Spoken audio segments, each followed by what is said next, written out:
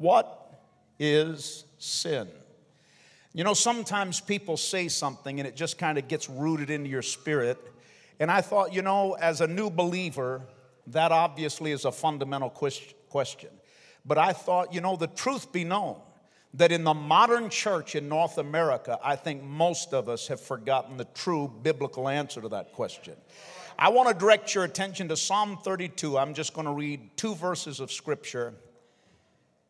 Psalm 32, verse 1, "Blessed is he whose transgression is forgiven, whose sin is covered, and blessed is the man to whom the Lord does not impute iniquity, and in whose spirit there is no deceit." Now, if you have a highlighter or however you mark your Bible, I want you to mark 4 words in that text. The first word is transgression. Blessed is he whose transgression is forgiven. The second word that I want you to highlight is the word sin, whose sin is covered. Blessed is the man to whom the Lord does not impute, the third word, iniquity, and the fourth word, and in whose spirit there is no deceit. Now, the reason why I point these 4 words out to you is they are not synonyms. Oftentimes, those in the pulpit are guilty of taking things in the Bible and making them as synonyms when God intended them to be distinctly different. And one of the fundamental things that I want you to grasp in this service tonight is to walk away with the knowledge that not all sin is the same. Because it's common in the modern church to hear people say, and they say it innocently, and I'm not being critical, but they say, well, sin is sin. And the truth is, that's not true. Sin is not all the same in the eyes of God. And these 4 words mean something totally different. Here's a truth that I want to lay down for those of you that like theology and want to grasp and learn and understand. Here's one great theological truth on sin that never changes. Don't miss it. All sin separates us from God. And I should be more pinpointed. All unrepented sin separates us from right relationship with God. And many people are separated from God not because they're immoral people or bad people. I mean, I've met a lot of people who are not Christians, but they're decent people. They're moral people. They're kind people. They're generous people. They have many character qualities, oftentimes superior to those who attend the house of God. But you don't go to heaven because you're good, nor do you go to hell because you're bad. If you were to study the entirety of the ministry of Jesus Christ, you would understand this. Don't miss it. The ministry of Jesus was bad news for good people, and it was good news for bad people. It was then, and it still is now. Psalm 32 was written by King David. In 1 Samuel chapter 13, down around verse 14, the Bible actually describes King David as a man after God's own heart.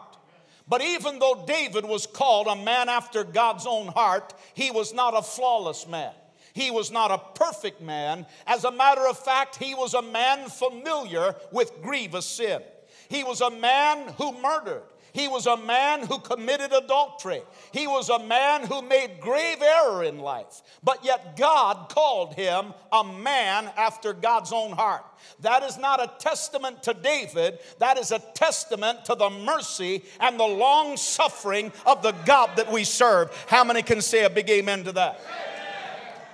To give you an example of that, who was the longest living man in the Bible? His name was Methuselah. How long did Methuselah live? 969 years. Did you know that the name Methuselah actually means when he dies, judgment will come? The word Methuselah means when he dies, judgment will come. Theologians estimate that 7 days after the death of Methuselah is when the rain started for the judgment of the flood that Noah had prepared for. Methuselah lived 969 years. 7 days after he died, the flood started. It was ceremony in that day to celebrate the death of the righteous for 7 days. God allowed Methuselah to die, allowed the custom of the people to celebrate and to mourn 7 days of a life well lived, and then judgment fell. His father and Enoch died just prior to his death. Enoch was translated, which is a type of rapture. He didn't die, he was taken and caught up to be with the Lord. Lamech, his father, died just somewhat in a period of years before the judgment of the flood. And so those two righteous men died. Enoch was taken. Lamech died. Noah is the ark of God and the type of the rapture of the church, that all who listen to the message of righteousness and prepare will one day be caught up just prior to judgment. But here's what I want you to get a hold of. That's why God allowed Methuselah to live 969 years. Because the prophecy of the Lord was, when this baby dies, judgment will touch the earth. And so God allowed him to live far longer than any human being. Why? Because God gave a long window of mercy for all to be saved. Which talks to us of the truth in 2 Peter chapter 3 verse 9, where even in the new covenant God said, I am willing that none should perish, but all should come to repentance. Don't miss this. If you go to hell, it'll not be because God sent you there. It'll be because when he offered you an opportunity to make peace with God and to repent of sin, and he lifted his hand of mercy and extended it your way, you rejected it and turned your back and walked out of church and said no. Now, for those of you that may not know my ministry, I never preach the gospel without giving people an opportunity to turn from sin and to turn to Christ. And in the moments to come, I'm going to give you an opportunity to make peace with God. There are always two kinds of people that respond in our Lost Lamb events. People who have never been to church, or have never come to Christ, or have never heard the gospel. As I was getting ready to leave this morning, 3 native boys came in the door and came down to me. Their grandmother had sent them. And these little native boys came to me and said, before you leave, we want to do what we heard other people were doing in this church. I said, what did you hear other people were doing? They said, our grandmother said people were receiving Jesus Christ. So I said, all 3 of you are here in church because you want to receive Jesus Christ? They said, yes, we want to pray that prayer too. One of the little boys, I asked him, I said, have you ever been to church before? He said, no, this is the first time I've ever been inside a church. And the last thing I did before I left to fly up here was I went back down to the altar and I sat down on the altar and I took those 3 kids in my arms in a circle and they gave their hearts to Jesus Christ. There has to be, listen, there has to be a time in your life when you repent of sin and receive Jesus Christ. You don't go to heaven because you're religious. You don't go to heaven because you go to church. I was witnessing to a lady that just bumped into me and she said, hey, my neighbor gave me a CD. I was just walking the shores of the Kenai River. This lady hollered out from the porch. She said, I've been watching you. She said, do you sing? I said, some people call it that. She said, my neighbor gave me a CD and you look like the guy on the CD. But God gave me an opportunity to witness. But it's amazing when you share the gospel with people how quickly they run to their religious safe place.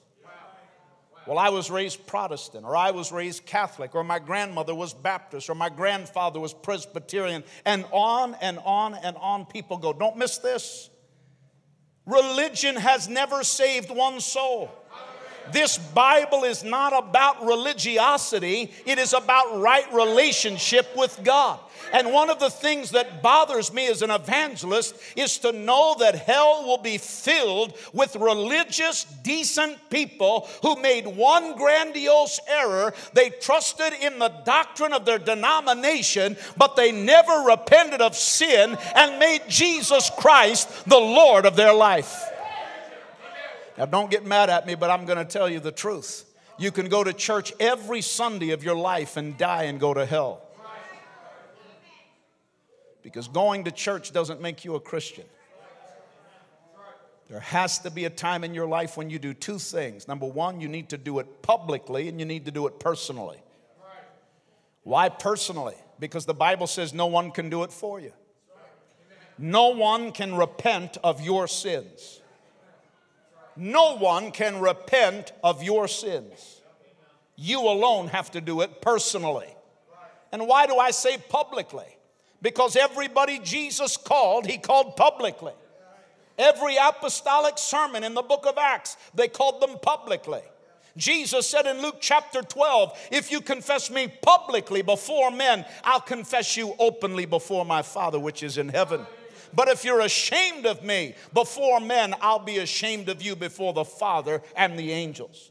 Now, I'm not saying that the only place a person can be saved is in a church publicly. But if you've prayed a sinner's prayer privately somewhere in the great wilderness of Alaska, but you've never done it publicly, you need, the first time you have an opportunity to get into a place of God and do it publicly. That's why they water baptized people in the New Testament. There weren't churches. It was a way of publicly testifying, I am dead and buried and resurrected in newness of life to the Lord Jesus Christ.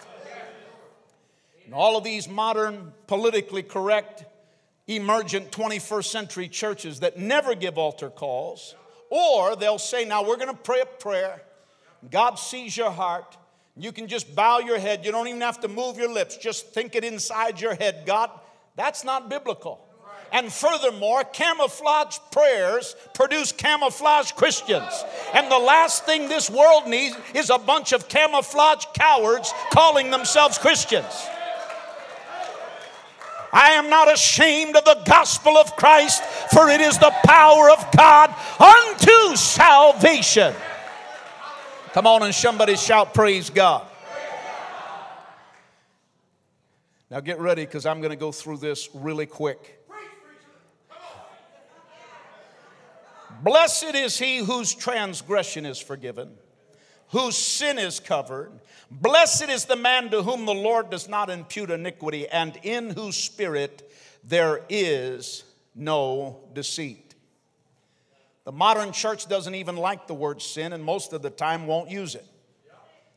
I love to listen to good preachers, but amazing how many won't preach on sin or hell or heaven or eternity or the second coming of Jesus Christ or all of the things that when I grew up were the core values of the Pentecostal movement. People don't have sin anymore, they have dysfunction. People don't have sin anymore, they have baggage. People don't have sin anymore, they have frailties. People don't have sin anymore, they have the weaknesses of the flesh. People don't have sin anymore, they have carnal attitudes. And I listen to all of this being preached today. And we stand before God, and God is holy, but we are a people of blemishes. Listen, your acne's not going to get out of heaven. It's your sin. And let me tell you something. You don't have baggage. You don't have luggage. You don't have stuff in the closet. You don't have frailties. You don't have dysfunction. For all have sinned and fallen short of the glory of God. And this preacher loves you enough to call sin, sin. With all of that said, word number one, the Bible speaks of transgression. This implies defiance. Transgression is a type of sin that is defiant. Think of it as shaking your fist in the face of God in rebellion to authority. That's what transgression is. Now, one of the mistakes that people make, and I'm really praying that this point is made well, and I'll reiterate it several times, is don't ever again tell people sin is sin. Or I heard one preacher say years ago, well, it doesn't matter whether you steal $1 out of your grandmother's purse or you rob a federal bank. Both are stealing and both are sin. No, that's not true. Bring a child before a judge and someone who robbed a federal bank and see if the judge gives the 4-year-old who stole grandmother's $1 bill the same sentence as he does a man that robbed a federal bank. And one of the things that you're going to find out is that they'll not both receive the same sentence. And people oftentimes, I'm sure you're in great places here. How many would thank God for a great pastor and a great church? But a lot of people don't know that sin is weighed in the eyes of God based upon how vile it is. Now remember what I said. Don't miss this. I already told you that all sin, all unrepented sin, breaks fellowship with God. That's right. Amen. Now, if you're a believer, it doesn't always break relationship. But it will break fellowship if you have unrepented sin in your heart. Why? Because the Bible says that the Lord can't hear the prayers of a man who hides iniquity in his heart. It literally shuts down the volume of your prayer when you get comfortable with unrepented sin. And we live in a day and an age in which there's heresy being preached on grace that I just can't even hardly understand why anybody accepts it as normal, and it's almost celebrated. Any teaching on grace that makes you feel comfortable with sin is heresy. Any teaching on grace that makes you feel comfortable with sin is heresy. The Apostle Paul said, should I continue in sin so that grace may abound? God forbid. We believe in the grace and the forgiveness of God. We believe in the mercies of the Lord. But that teaching that allows people to live with the same lifestyle they had before they were redeemed is not of God. Can you say a big praise God? Well, I can tell by the deer in the headlights look in some of your eyes. I better back this up. Luke chapter 12, verse 47. And a servant who knows what the master wants, but isn't prepared and doesn't carry out those instructions, will be severely punished. But someone who does not know and then does something wrong will be punished only lightly. When someone has been given much, much will be required in return. And when someone has been entrusted with much, even more will be required. If I had time, I could take you into the doctrines of the Scripture concerning the eternal judgment and wrath of hell and show you that not everyone in hell has the same consequence. The Bible says that in the eternity of the judgment of hell, some will be punished with few stripes and some will be punished with many stripes. Are you still with me? Number one, transgression. That implies defiance. That is shaking your fist in the face of a holy God. That's that attitude of people who say, no preacher is going to tell me what to do. No church is going to tell me how to live. I'm not into this religious stuff. My church is in the woods with a gun in the fall. That's my cathedral. And these people who have the attitude, nobody's going to tell me what to do. They literally are shaking their fist in defiance in the face of a holy God. The Bible tells me that that also is the spirit of Antichrist. 2 Thessalonians 2 and 4, the Antichrist will exalt himself and defy everything that people call God and every object of worship. He will even sit in the temple of God claiming that he himself is God. That spirit permeates North America today. We live in a country where they think they're God. The federal government thinks they're God. They think they're in charge. They think they can change the course of history and society, and they lift themselves up in places they should not be lifted. But I am here to tell you that the government is not in control. No nation on the planet is in control. Satan is not in control. The liberals are not in control. The conservatives are not in control. My God in heaven is still in control. But the Bible says in the second coming of Jesus, in that 8th verse, the Lord Jesus will kill him with the breath of his mouth and destroy him by the splendor of his coming. There's coming a day in the second coming of Christ when all who have shook their fist in the face of a holy God are going to realize how puny they really were. Number 2, sin. Now, sin implies a defect. Transgression is a type of sin that is defiance. Sin implies a defect. Now, many of you that have been students of the Word for a while, you've heard people describe or define sin as falling short of the mark. If I were to take my granddaughter when she's old enough and want to teach her how to bow hunt and take her out in my backyard and begin to teach her the fundamentals of archery and give her her first arrow, you could pretty well bet the farm that she's not going to hit the target. Pretty rare for a kid learning how to shoot bow and arrow that they're going to miss the target. First arrow might go high, second arrow might go low, left or right, but eventually as they learn the skill, they'll at least get arrows on target. This is what the word sin here in the original Hebrew means. It means people who are trying in their own efforts to be good. But even though they're trying and they're moral and decent people on this earth, they're falling short of the mark. Because being right with God is not your doing. Being right with God is not meritorious. Being right with God doesn't happen because of your conduct and your good behavior. You're not saved by being good. You're saved by recognizing the curse of sin and bowing before the blood-stained cross and trusting in the power of Christ alone. Romans 3:23 and 24, for everyone has sinned. We all fall short. It's literally what it means. You're trying, but your arrows are missing the target. Right. Falling short of God's glorious standard. Verse 24, yet God with undeserved kindness declares that we are righteous. And he did this through Christ Jesus when he freed us from the penalty of our sins. Listen to what the Apostle Paul wrote in the 7th chapter of Romans. He said in verse 18, and I know that nothing good lives in me. That is, in my sinful nature. I want to do what is right, but I can't. I want to do what is good, but I don't. I don't want to do what is wrong, but I do it anyway. But if I do what I don't want to do, I am not really the one doing wrong. It is sin living in me that does it.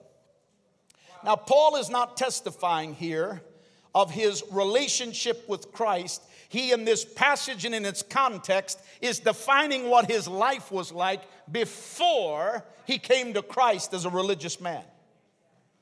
But a lot of people identify with that passage. Do you know how many people I've met through the years that have come to me after a Lost Lamb crusade, met me in the back of an auditorium or a church, and said, Tiff, I'm trying. I'm doing the best I can. And there's almost a sympathy you feel for those people, but you have to love them enough to say, now listen very carefully to what I'm about to say. Amen. Being a good old boy doesn't get you into heaven. Right. Trying doesn't get you into heaven. Amen. Doing the best you can does not make you right with God. Can I ask you a very simple question? And though it's a simple question, it is perhaps the most important question that you'll ever hear in your lifetime, and that's not an exaggerated claim. Because how you answer this question I'm about to ask you may very well determine where you spend eternity. Those of you that are watching online, don't miss this. Ask yourself this question. Do you have a clear, distinct memory of a time in your life, clear, distinct memory of a time in your life when you've gotten down on bended knees in the presence of a holy God and repented of your sin and asked Jesus Christ to come into your heart and be your Lord and Savior? Have you ever done that? Publicly, personally? That lady who started asking me questions the other day on the Kenai River. I said, ma'am, don't worry about all of the things. You're making it sound really complicated. I said, getting right with God is as simple as ABC. And I want to share it with you tonight. A, admit your sin. There has to be a time in your life when you bow in the presence of a holy God and say, God, I am a sinner. B, believe in Jesus Christ. Not just believe He existed, not just believe He was a great teacher or prophet, not just believe He was a revolutionary in world history, but believe He's the Son of God. Believe He died on the cross for your sins. Believe that He loves sinners, and believe that He can break the curse of sin, He can break the curse of sickness, He can break the curse of poverty. Believe that He'll be your Lord and Savior. And C, you have to make a commitment to Him by faith. In other words, you're not going to understand everything in the Bible up front. But here's my advice to you as a man who's been in ministry for over 40 years and been in 55, almost 56 countries of the world. Give your heart to Jesus now and figure the rest of it out as you go. Because if you try to figure it out before you get right with God, you're never going to make it. Because you can't get saved through intellectual approach alone. It's got to get through your hardened head and down into your heart. Years ago, I used to preach a message entitled Missing Heaven by 18 Inches. Because I read somewhere, I think it was Reader's Digest, that the average distance between the human brain and the human heart is 18 inches. And a lot of people are going to miss heaven by 18 inches because they kept trying to figure everything about God and the Bible and church and religion out in their head, and they weren't smart enough to figure out that relationship with God begins in a humble heart. I heard a totally unchurched child say to a Sunday school teacher, totally unchurched, totally unsafe family, to a Sunday school teacher, you know one thing I believe, teacher? I believe Jesus is both really little and really big. And the teacher said, what do you mean? He said, I believe He's so little that He can live in my heart. But I believe He's so big that He can rule the world. So I signed that kid up for seminary. There's a world changer in the making. If only people could learn that there has to be a time in your life that you get down in humility before a holy God and say, God, I am a sinner. Come into my heart, forgive me, I'm willing to repent. The very first message of Jesus was repent and believe. The very last message of Jesus was repent and believe. The entire ministry, core values, theology, ministerial training, infancy of the church, healing, everything about the ministry of Jesus was bookended between two basic evangelistic messages: repent and believe. The modern church preaches believe, but Jesus said you've got to repent and believe. It's not enough to intellectually believe. You must spiritually repent. What does that mean? We don't use that word much in the modern church. One of the best definitions of repent in the modern church is simply make a U-turn. It means you're headed in the wrong direction, make a U-turn. You're walking your way, your will, your aspiration, your goals, your toys, your pleasure. Salvation is saying, God, I am willing in childlike faith to turn my back on sin and to start walking towards God. When I give the invitation in just a few moments, I'm going to ask you to meet me at this altar. Because some of you, if you'd be honest with yourself and honest with God, no judgment. I'm not here to beat you up with the Bible. If you're the worst sinner in Wasilla, tonight I'm your best friend.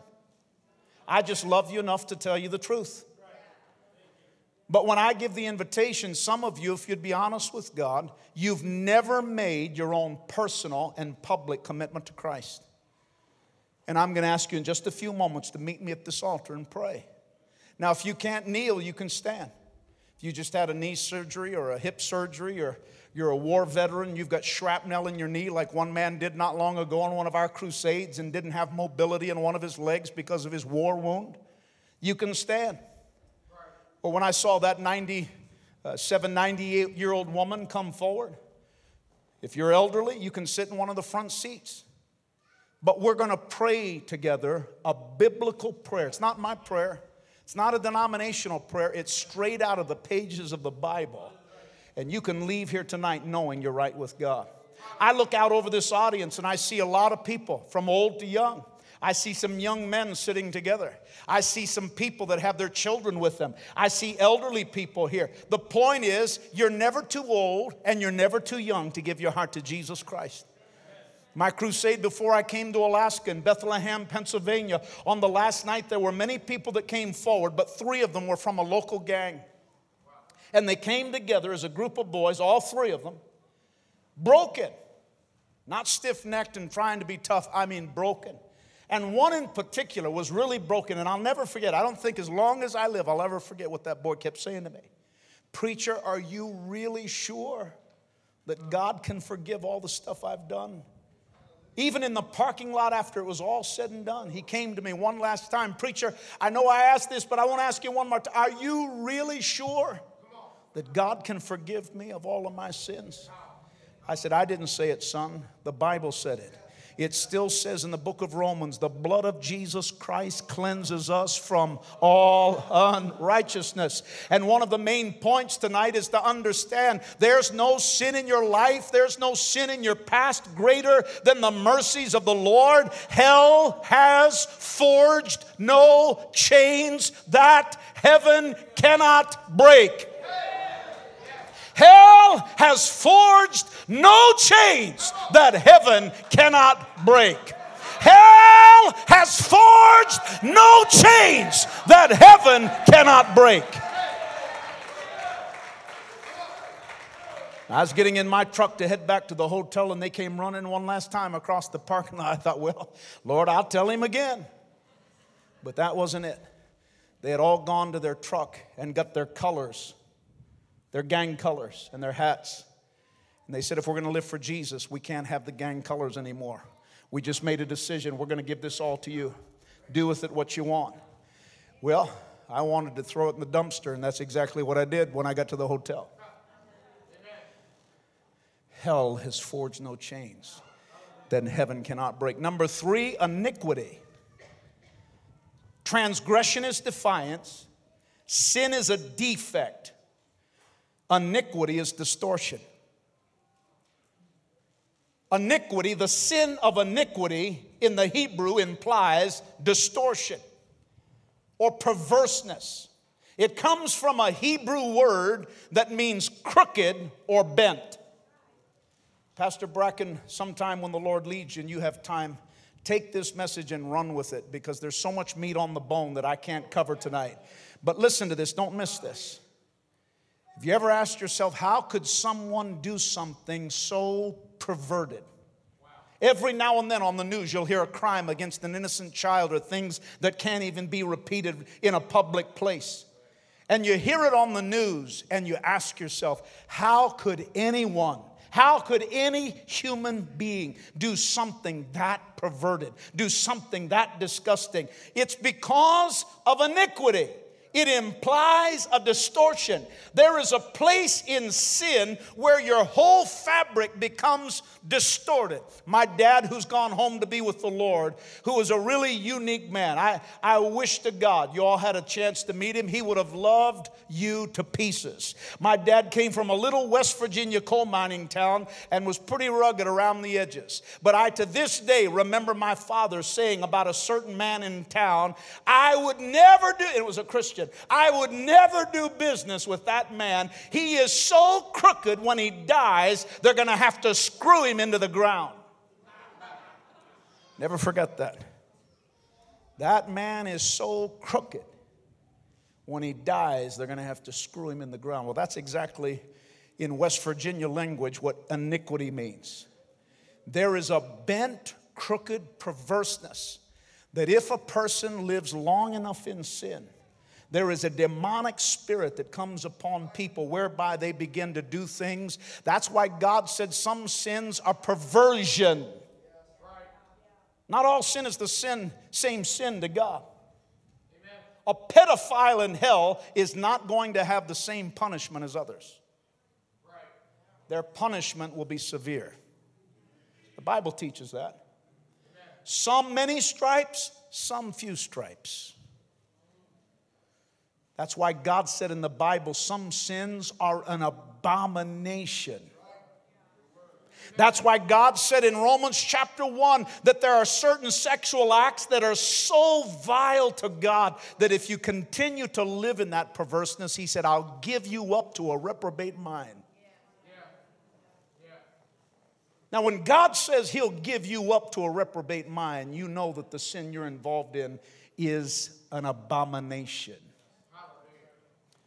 I don't have time, but when you get a chance, read Romans chapter 1. And you're going to find that there are sexual sins that in the eyes of God are so wicked, so violational, so perverse, so bent, so crooked that God said, if you keep doing that, you will literally have a mind that can't hear the mind of God, the voice of God, the calling of God. It's not God giving up on you. It's your mind rotting under your perversion to the point that you become spiritually deaf. Human nature is warped and bent and twisted. Philippians 2:15, so that no one can criticize you, live clean, innocent lives as children of God, shining like bright lights in a world full of crooked and perverse people. Let's just be honest. We live in a crooked and a perverse society. I love America, but America has become so perverse we can't tell the difference between a man and a woman. New York just passed a law that identifies in the workplace 22 genders. You figure that out. But it's legal in New York City, in the workplace, they have to recognize 22 genders, 2 of which are demonic spirits. Lastly, and I close with this. To the best of my ability, it looks like 7:30 has passed us by. Listen carefully. Number 4, deceit. And deceit means exactly that. It means deception. Transgression is defiance. Sin is a defect. Iniquity is a distortion. Transgression is defiance, shaking your fist in the face of a holy God. Sin is a defect. People are trying, but they can't hit God's target. They're trying to be decent and moral, but because they're doing it in religiosity or in their own efforts, they're falling short of the glorious standard of God. Iniquity is distortion that leads to perversion and crookedness. And lastly, deceit. And this one is tough because this type of sin, it is what makes it hard for people who are good to come to Christ. Let me read the scripture. 2 Corinthians 4, verses 3 and 4. By the way, Tiff hasn't changed. I'm still one of those preachers that starts in the Bible, stays in the Bible, and finishes in the Bible. I figured out a long time ago, God doesn't anoint my opinions, He anoints His word. 2 Corinthians 4, verse 3, if the good news we preach is hidden behind a veil, it is hidden only from people who are perishing. That word perishing in the original Greek means face judgment for unrepented sin. The same word perish found in John chapter 3 verse 16, the most memorized verse in the Bible. For God so loved the world that He gave His only begotten Son, that whosoever believeth in Him should not perish. Same thing, perish. Face God with unrepented sin. Listen, don't miss this. You don't want to stand before God in eternity's morning with unrepented sin in your heart. Verse 4, Satan, who is the god of this world, has blinded the minds of those who don't believe. They are unable to see the glorious light of the good news. They don't understand this message about the glory of Christ, who is the exact likeness of God. The Bible says here that people who are unsaved, their minds are deceived and their eyes are blinded to the truth of God. That's why you can't debate somebody into the kingdom of God. You can't argue on Facebook people into your belief system. It is a spiritual thing whereby the Holy Spirit, don't miss this, only the Holy Spirit can convict people of sin and convince them of their need of Christ. And you'd be a whole lot better to quit debating on Facebook and get on your knees and start praying for your unsaved friends. Because they're blind. They're blind. The Bible said they're veiled to spiritual truth. You know how you can tell if you're blinded and lost? If you go to church, and while church is going on, you're continually having thoughts about, I can't wait to get out of here, or I wonder what I'm going to eat when I leave, or I wonder when I'm going to meet my friends, or you're texting during the sermon because your phone's more important than the eternal Word of God. If you're one of those people who, while you sit in the house of God, you constantly are bombarded with the things of this world, let me love you enough to tell you, you're either not saved or you're backslidden. Thank you for all those amens. Probably should have taken my offering first, Pastor.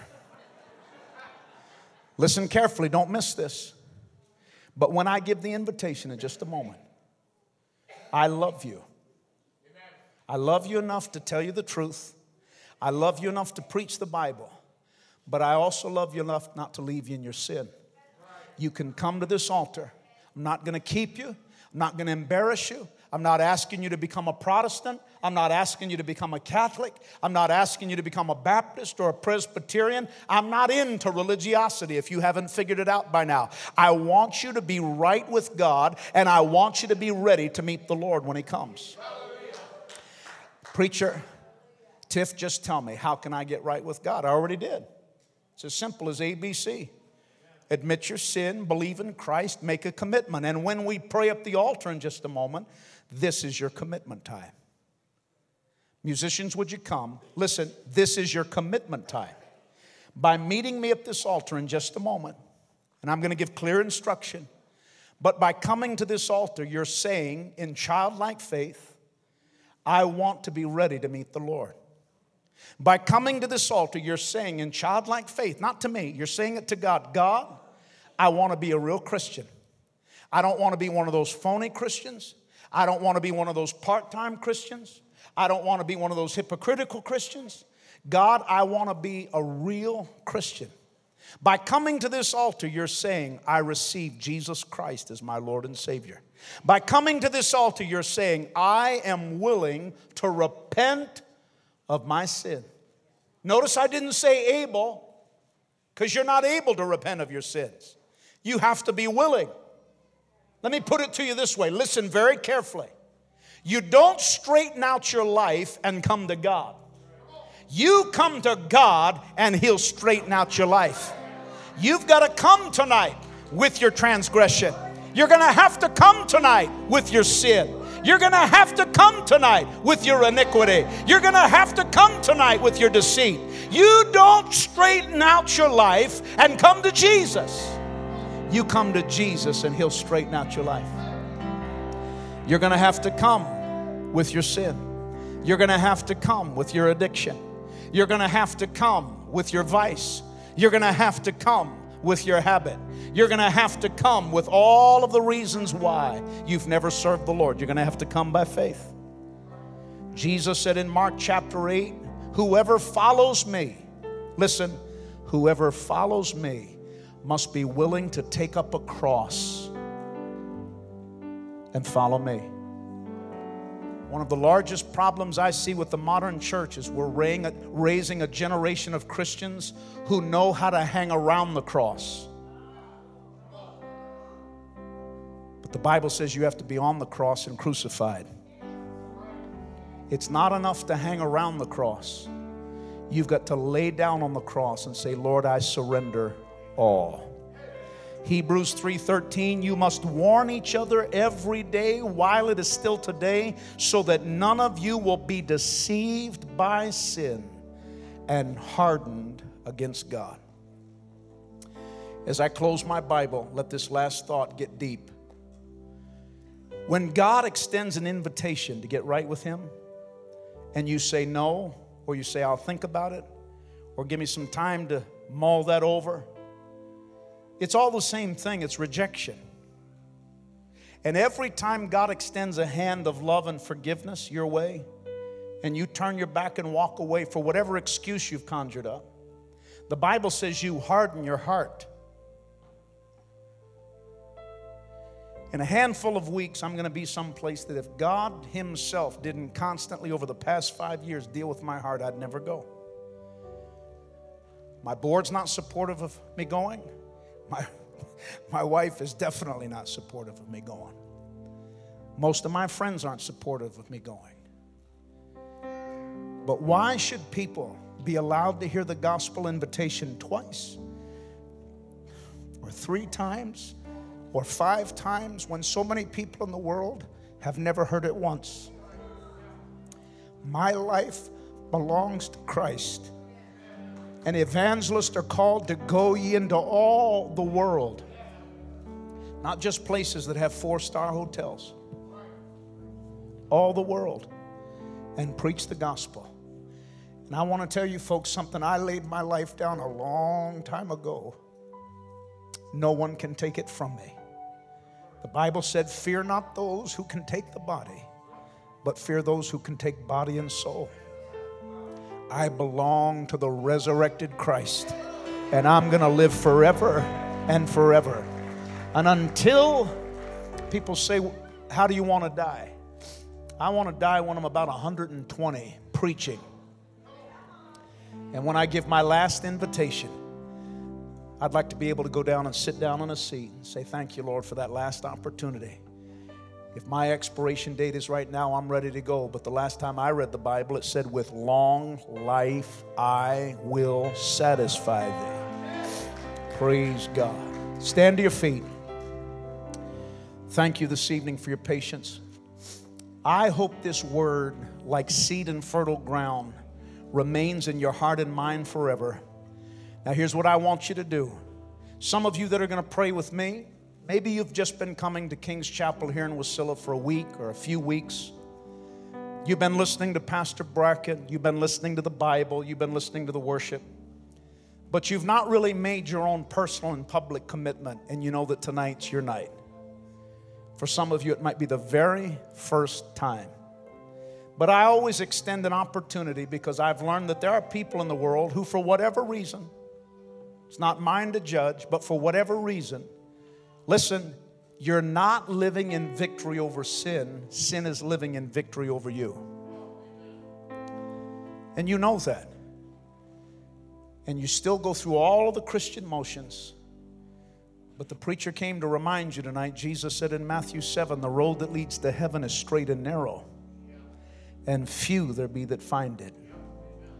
Can I tell you there's no sin worth going to hell over? There's no drug worth going to hell over. There's no drink worth going to hell over. There's no man worth going to hell over. There's no woman worth going to hell over. There's no pleasure worth going to hell over. Are you living in victory over sin, or is sin living in victory over you? You said, Tiff, what are you saying? I'm saying some of you, if you'd be honest, you're away from the Lord. You once served the Lord, but as Bible prophecy said, that in the last days, through the cares of this world, many will fall away. And you need to come back home to Christ and need to make a recommitment. When I give the invitation, I always ask those that have the courage, you be the very first ones to come. Your courage will help somebody that doesn't have the same courage you have. That's just human nature. But Christian, I'm going to ask you what I ask people to do every night in our Lost Lamb events. As the Holy Spirit is drawing people and the worship team sings a song of invitation, just very simple words done in kindness, not in arrogance, not in force, but just with a kind spirit. I want you to take inventory of the people that might be sitting next to you, friends, family, neighbors, people you've invited, maybe someone you don't know from a hole in the ground, new to the church. But I want you, if you're not sure that the person beside you is right with God, just with a kind spirit, as people are gathering, turn to them and say this: I'll walk with you. Those 4 words, literally, I see thousands upon thousands of people every year that get saved in Lost Lamb events because a Christian being led by the Spirit at the invitation takes stock of whoever God placed them by in the service, and being very sensitive to that leading of the Spirit, they turn to them and say, if you want to make that commitment, I'll walk with you. Saw it this morning, believe we'll see it tonight. Some of you young people need to have enough courage to turn to your friends that are sitting by you. Somebody needs to be a leader in your group and start blazing a trail to heaven. turn to a friend and say, you know what? We've messed this stuff up long enough. Let's get it right tonight. I'll walk with you. Come on. If God is speaking to your heart, I'm going to kneel here and pray that God will give you the courage to do what you ought to do. And as they sing, God's speaking to your heart, you come, and then we'll pray before Pastor Bracken dismisses. Lord, I give you my heart. I give you my soul. I live for you alone. Every breath that I take, every moment I'm awake. Lord, have your way. Come on, God's speaking to your heart. Come on. I give you my heart. Tonight's your night. Come on. I give you my soul. I live for you alone. Every breath that I take, every moment I'm awake. Lord, have your way. We're going to pray with those of you that are at this altar. If you're not here and you want to come quickly. If there's an older person nearby and they need some help, be sensitive and help them. Prayer is talking to God from a sincere heart. The only reason I'm going to ask you to pray with me is because I meet people everywhere I go who've never been to church or don't know how to pray. But tonight, this is God's word. Listen, this is God's word, not my word. It says, all who call on the name of the Lord shall be saved. That's God's promise. Pray this with me out loud and without shame. Say, Heavenly Father, tonight as I was listening to the Bible, you were speaking to me. Down deep in my heart, I want to be a real Christian. The Bible says, all have sinned.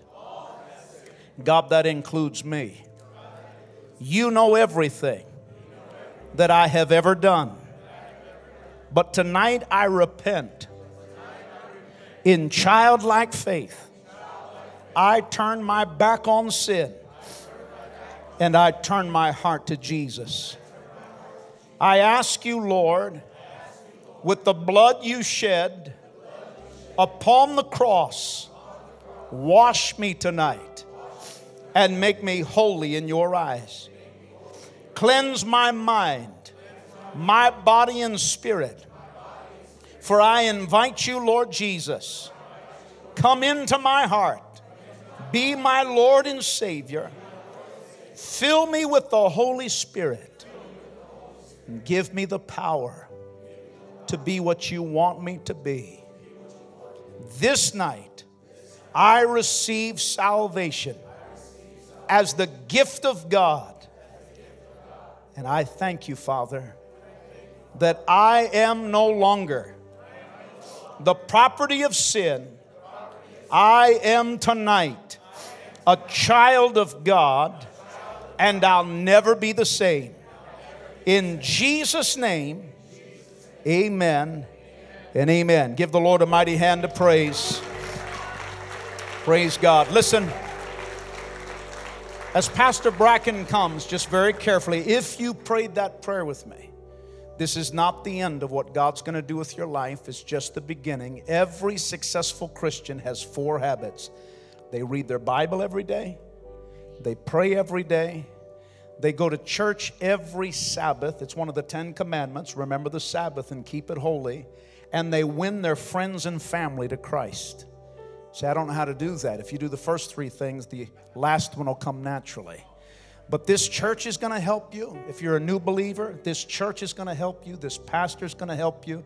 The leadership of this church is going to help you. And I want to send you a gift from the partners that support this ministry. It's a CD, and it's free, no strings attached, no postage, no handling.